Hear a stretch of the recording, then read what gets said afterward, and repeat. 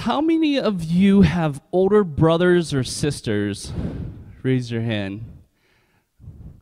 So I have 6 older brothers and sisters. I'm the youngest of 7. I'm from well, compared to Hmong people, I'm from like a medium-sized family or so. But growing up, right, I have a brother who is a little older than me. When I was in 8th grade, he was a senior in high school. And the thing about my brother was that he was like the most popular guy in school. He was a jock. He was, the O line of the football team, the D line of the football team. He was a track star. He did discus, did shot put. He was a power lifter. When we were in high school, kids would say, "You know what? Those 100-pound dumbbells, we used to use them to prop the door open, but your brother actually used them to curl, to actually use them for what they were made for, And so I had this expectation of living up to my brother's shadow, right? So I said, "Mom, I'm going to play football. When I'm in high school, I'm going to play football," right? So I was like, "Mom, I'm going to play football." My mom said, "No." And I was like, "Why?" But like my brother, he's played football and everything. She's like, "No, I want you to focus on school." Like every good Asian parents, I want you to focus on school. And so I was pretty crushed. And so my mom said, "Tell you what, I'll make you a promise. You finish school. If you get straight A's, do well in school, sophomore year, I'll let you play football." So I was like, "All right, game on." So that year, I studied, I worked hard, I got straight A's. I made the high honor roll. I didn't make the straight I didn't get like A+, like I'm not that smart, but I made the high honor rolls, first and last time in my high school career, right? And so when I was, at the end of the year, I showed my mom my report cards. I said, "Hey, Mom, look what I got. A minus, A minus, A minus, A minus. All right? So I'm going to play football. I got my number picked out for my jersey. I'm going to talk to coach, yada, yada, yada. I just need you to sign these papers." And my mom's like, "Nope. You're going to learn how to work. You're going to learn how to save money. I'm going to take you and we're going to go look for a job."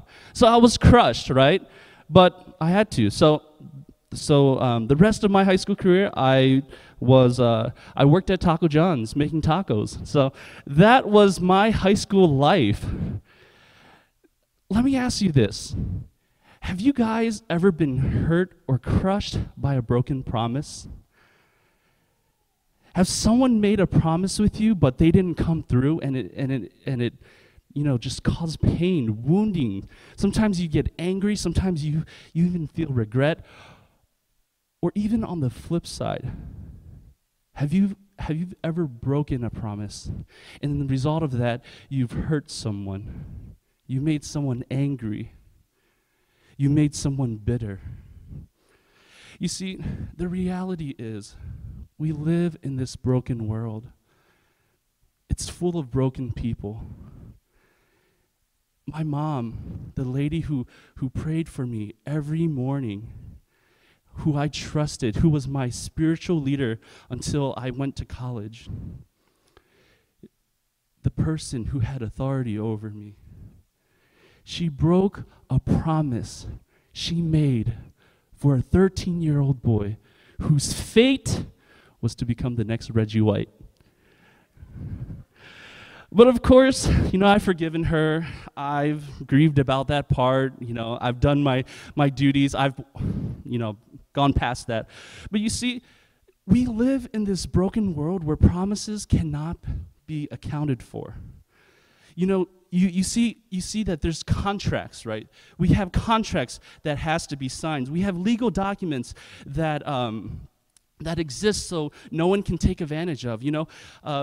Prenups are getting more and more popular nowadays in society. I've heard this phrase being tossed around when I was younger, and I actually even started to believe it. The phrase, "Promises are meant to be broken." Promises are meant to be broken. I would say it casually, I would say it seriously, and eventually I would start to believe it. And so when people would start to break promises in my world, when my family, when my loved ones would break promises in my world, then I start to view God the same way. I say, God, your promise isn't coming through. I think you just lied to me. But you see, we've been, the last couple of weeks, well, it should have been last week, but we had the snow day. But the week prior, the week before that, we talked about the idea of why was Jesus born a baby? And this is the reason why. This is one of the reasons why I want you guys to get this, is that it's because God does not break his promises. He's not a broken, fragile human being like we are. He's full, complete, pure, and good. See, God not only keeps his promise, he is a promise-making, promise-keeping God. And so we're going to dive more into it. If you have a Bible app, or you just want to follow along on the screen, we're going to be in the book of Isaiah. The book of Isaiah. So before we dive into the word, I'm just going to talk about Isaiah, who he is, and the background of what's going on at that time. See, Isaiah was a prophet, right? A prophet. A prophet, they were people, you know, they weren't that special in the world, but to God they were special because God chose them. He handpicked them to be the mediator for God and the king. So as a prophet, your role is to talk to the king. Whatever God says to you, you talk to the king. King, you're bad. I'm just the messenger. Don't kill me, but that's what God says. You're bad. You need to be good, you know? Things like that. So that's the role of the prophet. So during this time, prophets, they don't speak directly to the people, right? They speak to the king, and the king speaks to the people. So during this time, there was a king. His name was Ahaz. King Ahaz. Why have we not heard about this king? Is this the first time you guys heard about King Ahaz? For some of you guys? It's because he was a bad king. No one really talked about him. He was in this one chapter, and that was it, right? So during this time, King Ahaz, he was an evil king, but he was the king that Isaiah was under. And during this time, he ruled a kingdom called Judah. And during this time, Judah was being attacked by two northern kingdoms. And so God tells Isaiah, go to King Ahaz and talk to him. So he goes to King Ahaz, and King Ahaz is like freaking out because these two kingdoms are attacking him. And Isaiah's like, King, don't be afraid. Just be careful. Calm down. Don't be afraid, right? And King Ahaz, he's just kind of like, I don't really want the Lord's help. Or he says like these religious words like, I don't want to test the Lord. And Isaiah was a little ticked because he's like, are you serious? Like God is giving you a chance to turn and be good, be righteous in front of him. This is your chance to repent, come to him. And here you're trying to test the Lord's patience. And so he drops this bomb onto the king. And he says, verse 14, he says, therefore the Lord himself will give you a sign. The virgin will conceive and give birth to a son, and will call him Emmanuel. I don't know about you, but that's not really good, battle plans right there. But these words were treasured by the people of Israel. This was the hope that they've held on to, even till this day, to the Jewish nation. Because this is the description of their Savior. You see, in the next few chapters, I'm not going to have you flip there, but he talks more about this Messiah. He talks more about the Savior. And he says, for to us a child is born, to us a son is given, and his name shall be called. If you guys know the Messiah, Handel's Messiah, Wonderful Counselor, Mighty God, Everlasting Father, Prince of Peace. Every time I read this, the song goes into my head. But these were directly from the book of Isaiah. You see, the thing is that even though this was just words given to the king during the time of trouble, the people of Israel, they held on to these words and they owned it and they believed that their Messiah was coming. So after the kingdom of Judah falls and the people of Israel, they're in exile. They come back and they rebuild the city. And these words that Isaiah had spoken to King Ahaz had become a promise of hope and strength to the nation. Never again did the people of Israel go to a different religion or go to different idols. They turned fully to God, hoping, waiting on their Messiah. And you know how long they waited? 800 years. Some scholars say even more than that. It could be anywhere from 750 to 1,000 or 1,100 years. They waited that long for a promise that God gave them. I don't know about you, but 800 years is a long time. I can't even wait 1 year. Like, I can't even wait, 8 days. That's even too long for me. And this was 800 years. So fast forward 800 years from now. Fast forward 800 years from now, the book of Matthew. And I'm just going to read a little part of it, but I'm going to explain what is going on. There is a man, his name is Joseph, right? He's about, I'm saying, 25 to 30 years old or so. He is engaged to a lovely lady named Mary. Mary, probably about 12 to 16 years old. She, became a woman at that time, so that means she was ready for marriage. I don't need to explain more about what that means. But during that time, she was engaged, but she became pregnant, right? And so Joseph was like, oh my goodness, what is this girl doing, right? Because he has to wait a whole year and prepare a home for his bride, right? So while he was waiting, he's like, you know what? I'm not going to shame her because I know the law, and the law says that if a lady gets pregnant during the engagement before we are together, they're going to kill her, They're going to stone her. So I'm not going to do anything. I'm just going to divorce her in silence. So we pick off right on verse 20. It says, after he has considered this, an angel of the Lord appeared to him in a dream and said, Joseph, son of David, just follow Mary. Do not be afraid to take Mary home as your wife, because what is conceived in her is from the Holy Spirit. She will give birth to a son, and you are to give him the name Jesus, because he will save his people from their sins.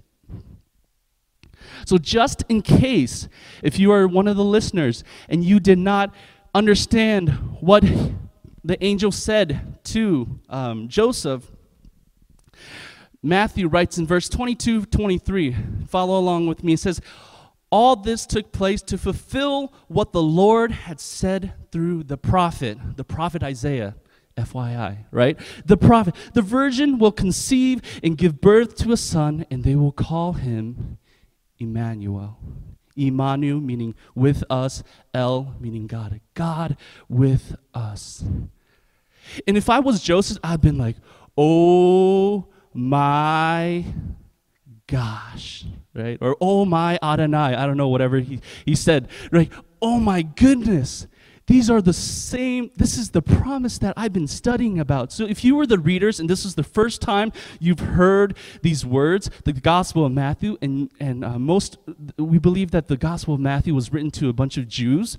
So if you hear this for the first time, you're like, oh my gosh, this is it. This is what we've been waiting for. These are the exact words that we've been learning since we were a child, the exact words we've been memorizing when we were kids. This is it. This Jesus that we've heard of, this Jesus that we're reading about, is the Savior. So, the impact of what the people would be like was like, man, this is the wonderful counselor, the mighty God, everlasting Father, Prince of Peace, whom my ancestors have been waiting, fighting, and even dying for the last 800 years. He lived among us, right? This was the promise that that Isaiah said to King Ahaz 800 years ago. You see, that was a proof that God did not break his promise. That was proof that God did not break his promise. In fact, he doesn't. The particular nativity scene that we see during this time, we see during Christmas, we see over and over and over again, like right after Thanksgiving, and for some of you guys, even before Thanksgiving, because you guys are a little too excited about Christmas. This nativity scene, it launches actually a new promise. A new promise. And the thing is, like, for this next few minutes, I'm gonna burst your Christmas bubble. I'm sorry beforehand, but it's really I want you guys to see this beautiful picture of what's painted here in this nativity scene. You see, Jesus actually, well, first of all, let me explain to you. You know, I don't know if you guys know, but Jesus wasn't Hmong, or Jesus was Hmong. Did you hear that? Have you guys heard about that? Because, you know, when Elizabeth sees Mary, and the Bible says the Holy Spirit was filled inside of her, and she said, "Blessed are you, Mary, among women." Ha ha ha ha. I've been waiting so long to say that joke. But I'm just kidding about that. But the new promise of this nativity scene, let me explain it to you. So ancient Jewish homes, right? I'm going to explain to you. Ancient Jewish home, they are a double-story home. They're kind of in a box made out of stones, right? So ancient Jewish home, the first level, there's 4 rooms. There's a room right here at the edge. That's where the family would stay. That's their private areas. All the family members would sleep there. There's the middle room. This is the living room, kitchen, dining room. The guest comes, they eat. There's a back room. There is a back room back here, and that is the guest room. So if the guests are over, that's where they sleep, that's where they stay, that's where they rest. And there is a room over here where they keep the pets, their animals, in, right? So I know the story says that in the Bible it says that there wasn't too much room in the inn, and so there wasn't room in the inn, so Jesus was in a barn, and so that's a little a bad translation, we would say, but I just want you to paint this picture, follow along, because this is what a lot of scholars, they're starting to believe now, because Jesus actually, when Joseph and Mary, they came to Bethlehem, right? There was a lot of people there, so what Joseph did was he went into one of his relatives' house, and because there wasn't room, and you never kick your guest out, right? If your cousins come, you never kick them out and say, "Hey, we don't have room for you. Go find a hotel." Like you never do that, right? This culture, you never do that. So because there wasn't room in the guest room, right? I think the translation is more not an inn, but the guest room. They had to stay where the animals were staying. And there, they have this upper room, right? This upper room where they believe that Mary and Joseph, they were there, and that's where she had Jesus. Because this would make more sense, because the heat from the animals will keep the baby warm. And during this time, this is where the baby was born, and Jesus was born. And the Gospel of Luke said that he wrapped him in swaddling cloth, right? It's funny, he says this, we're just like, oh, we're used to it. It's December 25th, it's the nativity scene. This is normal, right? But this actually means, these are actually funeral words. These are funeral words saying that this baby came down, he fulfilled the prophecy of Isaiah, but he's going to die. And if you were Jewish and you heard this, you knew it. You're like, man, he's going to die. Because on top of that, the animals that were in the house, they weren't work animals. The animals that were in the house, the work animals stayed outside, but the animals in their house, that was their precious pet, unblemished, clean, and pure. It was part of their family. But eventually, they know that during the time, they would have to sacrifice this animal. So if you are a listener at that time and you're listening, you're like, I know it. This baby came to die. He came to die. He fulfilled this promise, but he came to die. And eventually these animals, they would have to sacrifice them according to the law. And I'm just going to stop here because I'm going to invite Greg to come up. I just talked about a little promise that God fulfilled. Greg is actually going to come and talk about a bigger promise for us, for you and for me. Because there is a bigger promise. See, the promise that God made in Isaiah 800 years prior to Jesus, that was the small promise. And it was one among many promises that the Old Testament talked about, that the writers and more prophets wrote about Jesus. But it was part of a much bigger promise. Because there was a promise that actually started over 2,000 years before Jesus was born. There was a promise that was so much grander in scale, in scope, than simply saying that a virgin would give birth to a son from the line of David. That was a small promise. There was a big promise. God first gave this big promise to Abraham, who is considered the father of the Jewish people. And then God repeated this promise over and over and over again. Century after century, God repeats the promise. And the Jews held on to this big promise. And it's a big promise that arcs all the way through Scripture, from Genesis to Revelation. And the authors of the New Testament who came after Jesus, they knew this promise. They were part of this promise, and they wrote about this promise. So we're going to look at the book of Galatians. The Apostle Paul wrote about this promise. And in fact, in Galatians 3, Paul talks about this promise a lot. In fact, toward the end of Galatians 3, Paul talks about this promise 8 times in 8 verses. Here are just a few examples. Paul talks about the promises were spoken to Abraham. The law, which was the Jewish law, how they lived in accordance in relationship with God. The law does not do away with the promise. God in His grace gave an inheritance to Abraham through a promise. So what is this promise? What is this promise that started 2,000 years prior to these words being written? Well, what this promise was essential to Paul's argument in the book of Galatians. See, Paul makes an argument, and it was a really important argument. The primary theme of Galatians is that we are saved by faith in Jesus Christ. Because the Jews of the time, there was a group that argued that you were saved through Jesus and portions of the Moses law. What we might call some of the books of the Old Testament, Leviticus, Deuteronomy, things like that. And there was a group saying that they were saved by Jesus and the law. And Paul wrote Galatians to fight against that lie.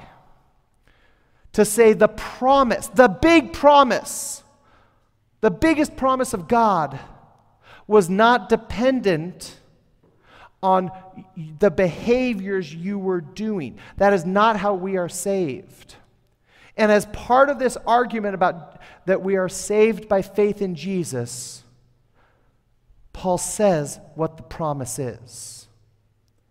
And this promise that God started 2,000 years before Jesus came was that we could be a part of God's family.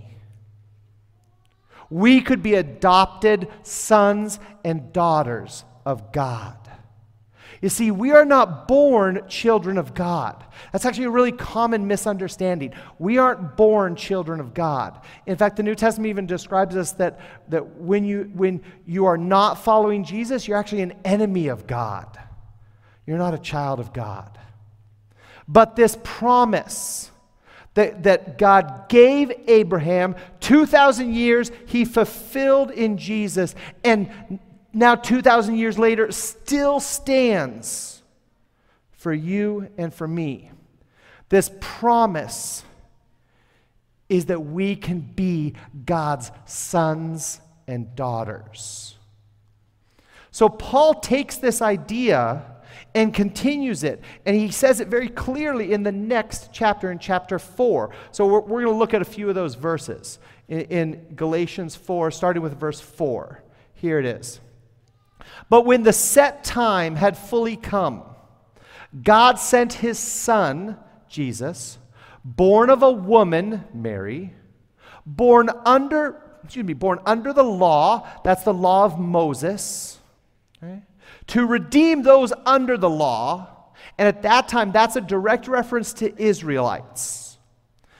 But now that also, by extension, refers to us. That God sent his Son, born of a woman, born under the law, to redeem those under the law, to redeem us.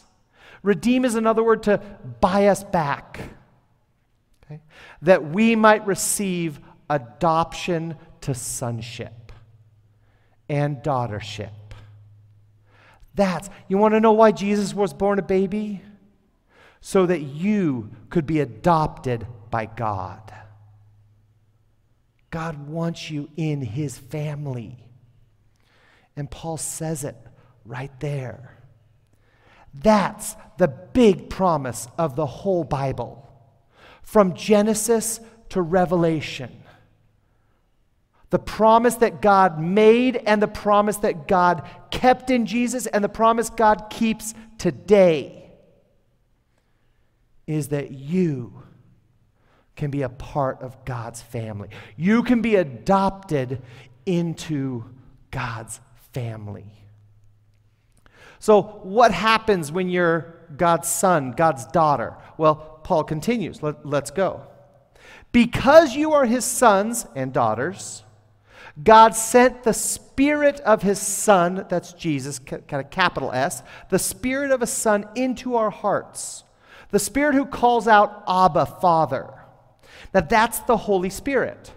If you've been around church, you've probably heard the Holy Spirit. That's God's Spirit, that when you choose to follow Christ, you choose to repent, follow, and obey Jesus Christ, God gives you his Spirit. He gives you his presence living inside you. That's part of what it means to be God's child, to be God's son, God's daughter, God's family, is you get that Holy Spirit. You get God's presence inside you. And that Holy Spirit calls out Abba, Father. Okay? Calls out, because Abba is the word, it's a kid's word for daddy. It's not something you say of somebody else's father, you know? Only children call their own father Abba, Father. And that's what being adopted into God's family means. The Holy Spirit is inside you, and you can cry, Abba, my Father. Not just Father, my Father, my Daddy. Because you are no longer a stranger. You are no longer outside of God's presence. You are in God's presence, in God's family. And this Holy Spirit lives inside you to empower you, to speak to you, to guide you, to do miracles in your life. God's Spirit inside you. Okay? So now let's continue. One more verse. So you are no longer a slave. And this is in a larger context of a reference because he talks about, he talks about in a household, there are children and there are slaves. The children are treated differently than their slaves. The slaves serve the master, but the children belong to the master, to the father. And outside of Christ, you're just serving around the house. You're a servant in the house.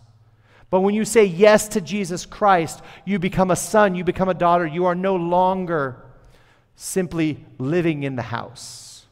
That's this reference of you are no longer a slave in the house. You're a son, you're a daughter. But you are God's child. And since you are his child, God has made you also an heir. You receive an inheritance that was promised over 4,000 years ago. God first made the promise of that inheritance. He first made it to Abraham, and then the Jewish nation, and now to those who say yes to Jesus Christ. And that is the inheritance of salvation, the inheritance of being saved. So why was Jesus born a baby? Why was Jesus born a baby? So that you could be saved. So that you could be adopted into God's family. That is the most important reason. That's the best reason. So that you can be saved. So you can be adopted. You can be God's son. You can be God's daughter. You could receive an inheritance from a king. You receive a king's inheritance. Now in this present life and with God for eternity. So I want to ask you, are you saved? Are you God's son? Are you God's daughter? Can you say yes to that without a doubt? That you have made that decision to say yes to Jesus and be adopted into God's family. Being a part of a Christian family does not make you a part of God's family. Growing up going to church, being a member of a church does not adopt you into God's family. That adopts you into a church family, but it doesn't make you a son, a daughter of the King. The way you do that is you say yes to the baby in the manger. You say yes to Jesus, fully God, fully human, and born here on earth. That's the great gift of Christmas. That's the hope of Christmas. That you can be saved from your sin. You can be saved from your failure. You can be saved from your guilt. You do not have to carry the weight of all of your guilt. That is never the way God intended his children to be. Being saved means not just spending an eternity with God, but spending a life with the Holy Spirit inside you. You do not have to take the guilt, the punishment for your mistakes. That's what happened when Jesus Christ died. He was born so that he could die. And he could take that punishment, that guilt, that shame, that embarrassment, that habit, that addiction, the thing you can't seem to break. Jesus was born to take that from you, to take that off your shoulders onto his. That's why Jesus was born a baby, so that you could be saved. Not just from the consequences of sin and selfishness, but from the result day in and day out of all the little decisions and all the big decisions we make that hurt other people and hurt ourselves. You do not have to carry the weight of those mistakes and those choices yourself. That's what Jesus is there for. That's what he wants. That's what it means to be saved. And that's why Jesus was born a baby. So that you could be God's son, you could be God's daughter. It's so much bigger than simply attending church. It's so much bigger than kind of doing the Christian stuff. Are you God's son? Are you God's daughter? Can you call him daddy? Can you call him your father? Not just our Father in heaven, but can you say, God is my Father? And if you can't, if you're not sure, today is a great day to say yes to Jesus, to be adopted into God's family. That's the hope of Christmas. That's the promise of God. And that's why Jesus was born a baby. Join me in prayer.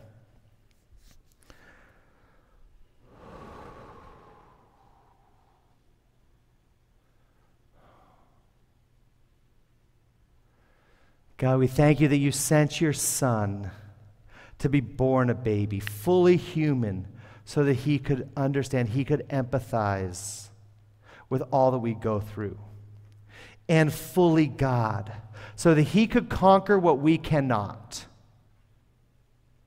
He can take the punishment of sin that we really deserve, that he could save us when we can't save ourselves. Fully human, fully God. So we thank you for Jesus.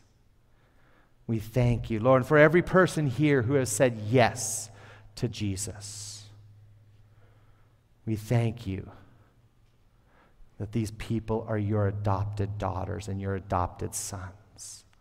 Lord, and for those here who aren't sure about that, God, come down to them now. Draw them to you. Hold them into the arms of a loving Father and tell them that they are your child and that you want to adopt them into your family to receive the inheritance of a king. So we thank you for the baby Jesus. We thank you for Christmas. We thank you for the manger. And we thank you that you keep your promises. And you promised a Jesus to us. You gave us a Jesus. And you promise us life with him and life with you. And you keep your promises. So thank you that you keep your promises, God. So I lift this congregation, and I lift our time, and I lift Christmas, the day, up in the name of Jesus Christ, the baby and our Savior. Amen.